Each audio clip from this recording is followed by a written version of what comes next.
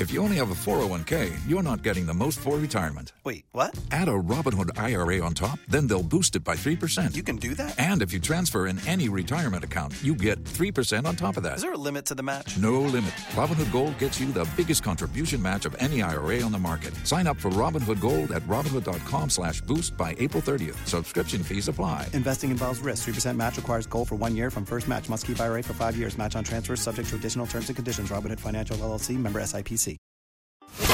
It's The Other Side of Midnight with Frank Morano.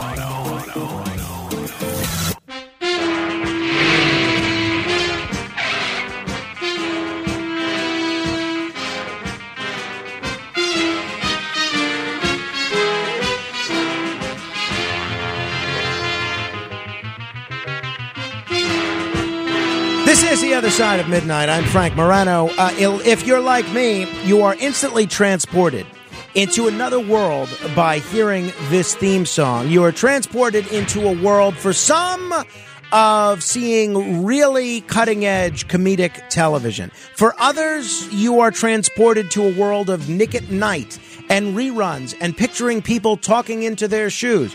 I'll tell you, whatever you do in the public eye, whether you're writing books, whether you're on television, whether you're on the radio, there's going to be some people that like what you do and some people that don't like what you do.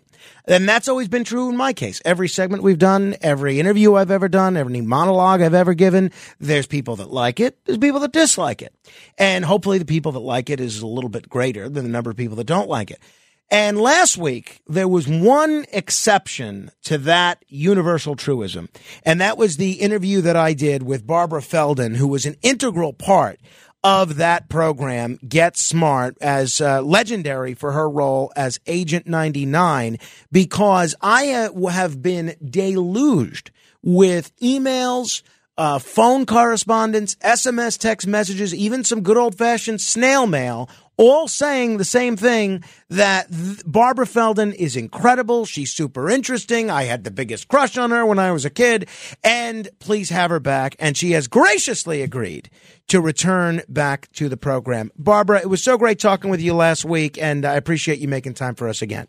Oh, we had a lovely conversation. I had so much fun. Yeah, now hopefully this one is not too much of a letdown from that one, Barbara. We'll see. We'll see. I just took a nap and I just woke up. So I'm envious of you on both counts. All right.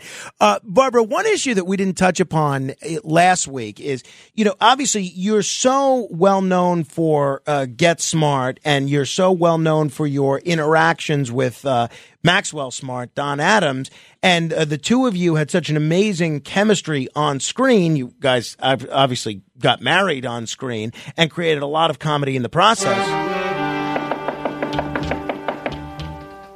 Who's there? It's me, 99. Let me in.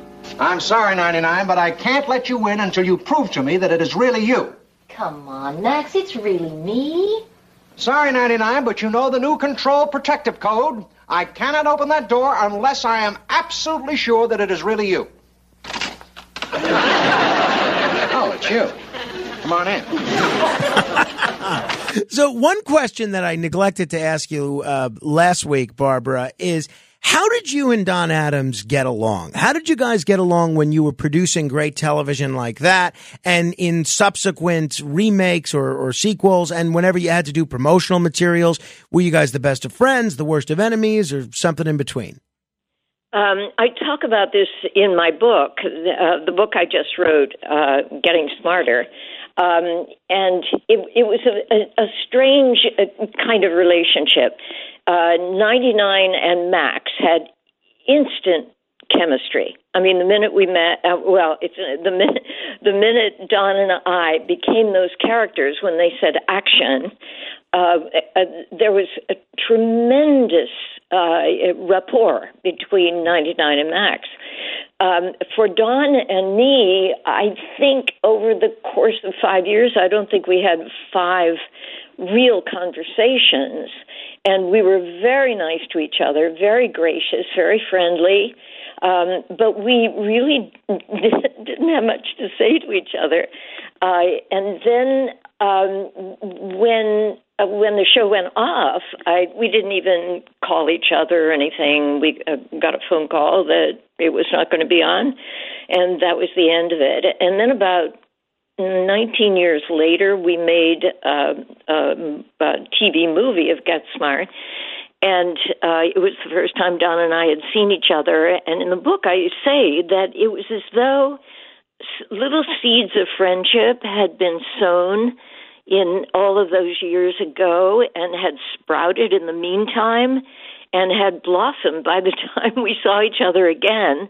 And from then until the end of his life, we were very, very dear friends. That's wonderful. That's wonderful to hear. You know, I actually rewatched that TV movie sequel, Get Smart Again, and it's very funny. And the fact that it takes place a couple of decades after the TV series had ended, I wonder if there was any sort of reluctance on your part or on the part of Don Adams to try to catch lightning in a bottle a second time. Was there a part of you that said, you know, the work we did was so interesting and so good, maybe we'll just let people remember that as is?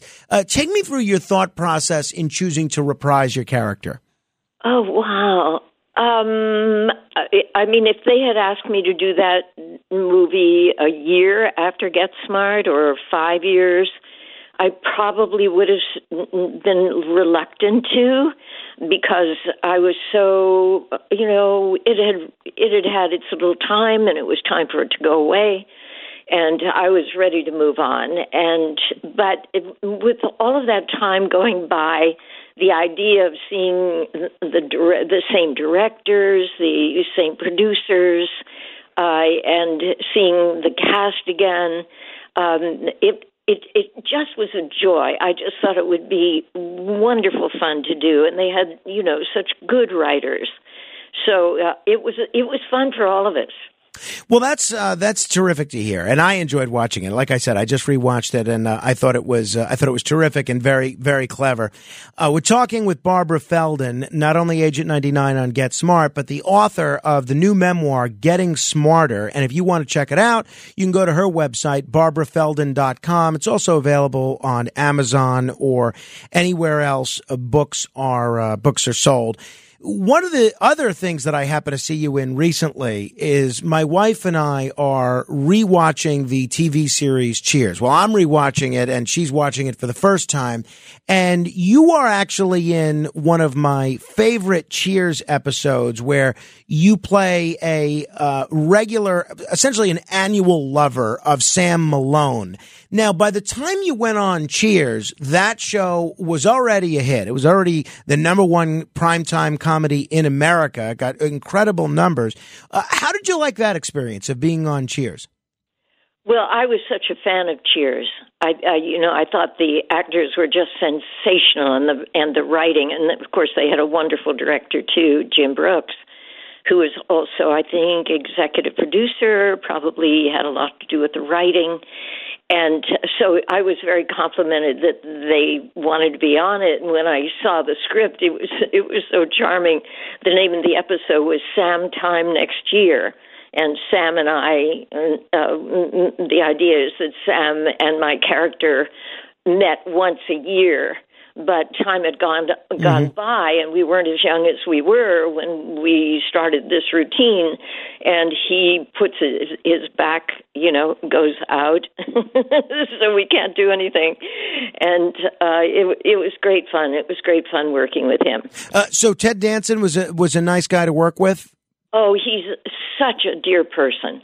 Yeah, I remember, our whole scene, the scenes we did took place in a bedroom, and I remember just lying on the bed with him chatting, and he was just so easy to be with and so conversational, and I had a wonderful time on the show.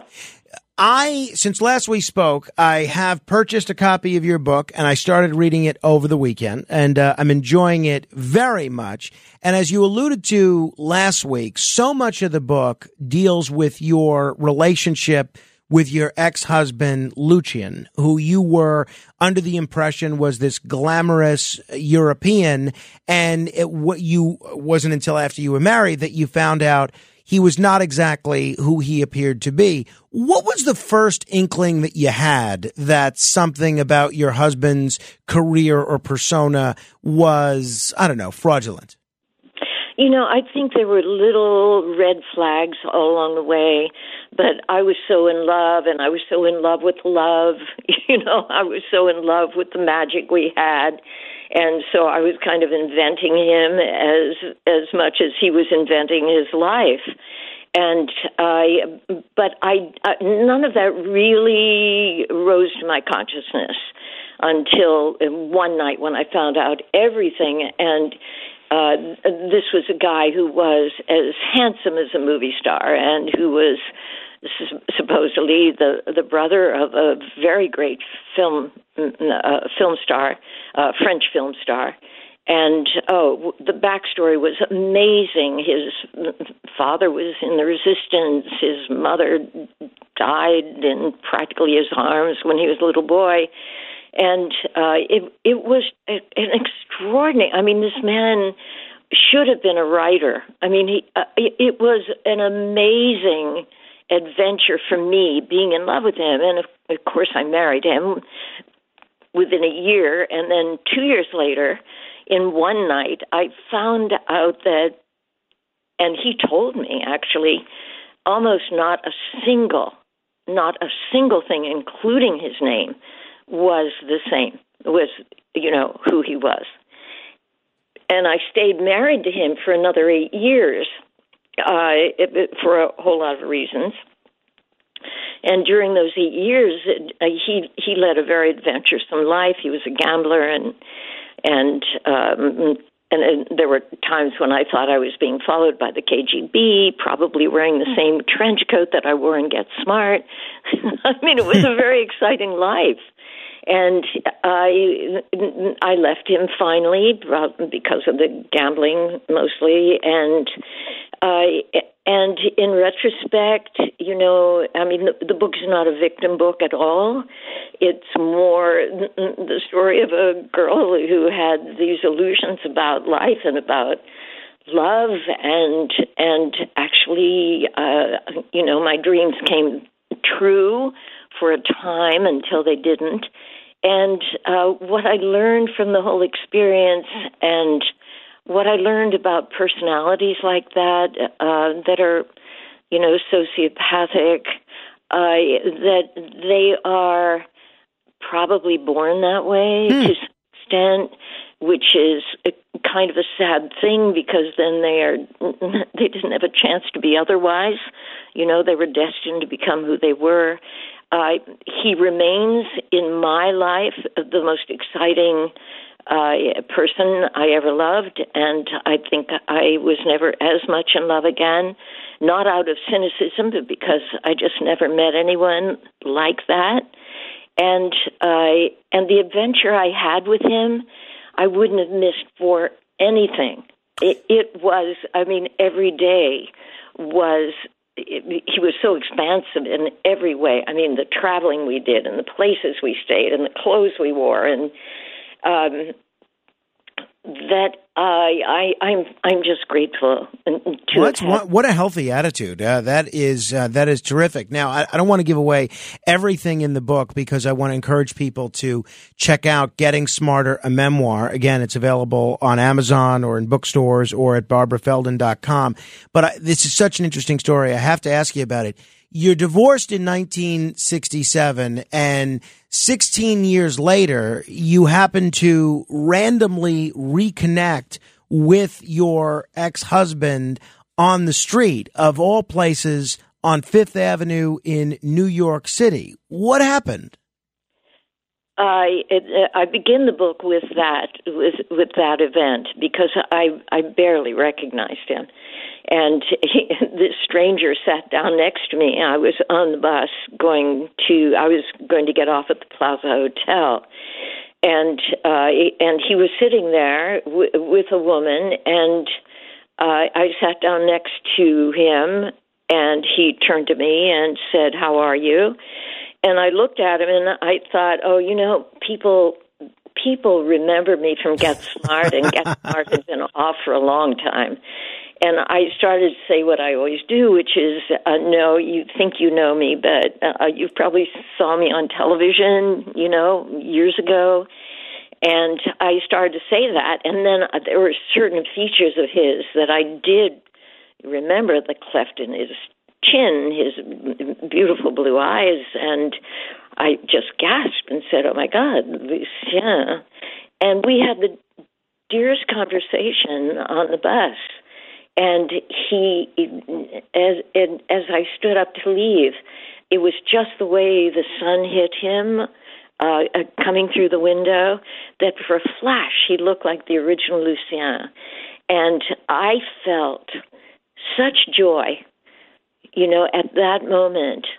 And, we shook hands kind of formally, and I got off the bus and I just watched it go down Fifth Avenue until it disappeared. And you never saw him again after that? No. Yeah. Do you think, we have a lot of people listening right now who may be single and may want to be in a relationship. Maybe some are younger, maybe some are middle-aged, maybe some are a little older. And I'm curious, given your experience with that whole situation, is there any advice that you would offer to anybody, male or female, as a cautionary tale in terms of how to avoid a situation like that, marrying a con artist?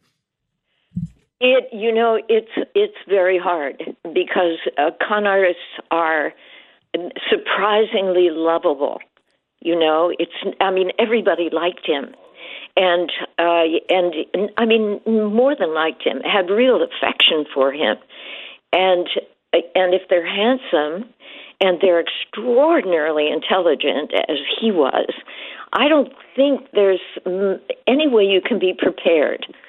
Because especially if you grow up in an atmosphere where you've never been lied to, sure, and you don't lie. So if you don't lie, you don't expect people to lie. I think the people who would spot him, someone like him, would be people who are like that, and they would pick up on it. But people who are fairly trusting, probably would just accept him because he was charming and dear. I can imagine. So I guess the best advice in spotting a con artist is to become a con artist yourself. There you go. Barbara, on the other hand, if you're in need of romance, it's not a good position to be in. I can imagine. Let me end with... I wrote another book called Living Alone and Loving It. That's exactly what I was just going to ask you about, and I hope you'll come back again in the future. But you wrote that book about 20 years ago, all about exactly that, living alone. Now, we have a lot of people who are keeping the radio on right now late at night because they happen to be alone and wear their company. For people that haven't read the book, what advice would you give them on embracing living alone, or at least making the most of living alone and not feeling as if there's a void to fill? Yeah, I think the first thing is that you're not alone. There are people all around you. There's the grocer. In New York, there's the doorman. To be able to feel yourself in the world of people. The first key is to recognize you're not alone. And also to bolster that is to do the job, which you don't have to do as a couple because you are a social, entity, the two of you have a built-in social life.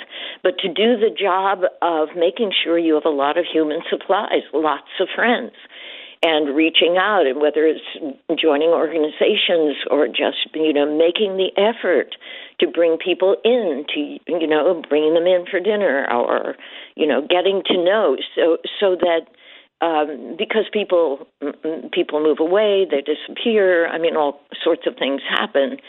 So you need to have a supply of human connection that you enjoy.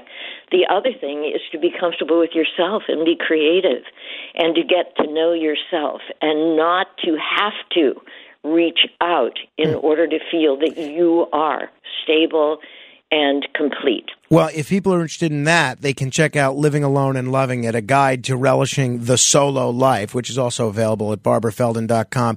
Barbara, the time always just flies whenever we get to chat, and I'm grateful for you being on the program, and I hope we can do this again very soon. Thank you. I would love that, Frank. And you always ask such provocative questions. Well, thank you. You make it easy when you've led such a rich life. Thank you very much. Barbara Feldon, you want to comment on any portion of our conversation, you can do so at 800-848-9222, 800-848-9222. This is The Other Side of Midnight. I'm Frank Morano. Obi Murray is here as well. We'll get his review of Barbara Feldon's interview in just a moment. This is The Other Side of Midnight. Straight ahead. The Other Side of Midnight.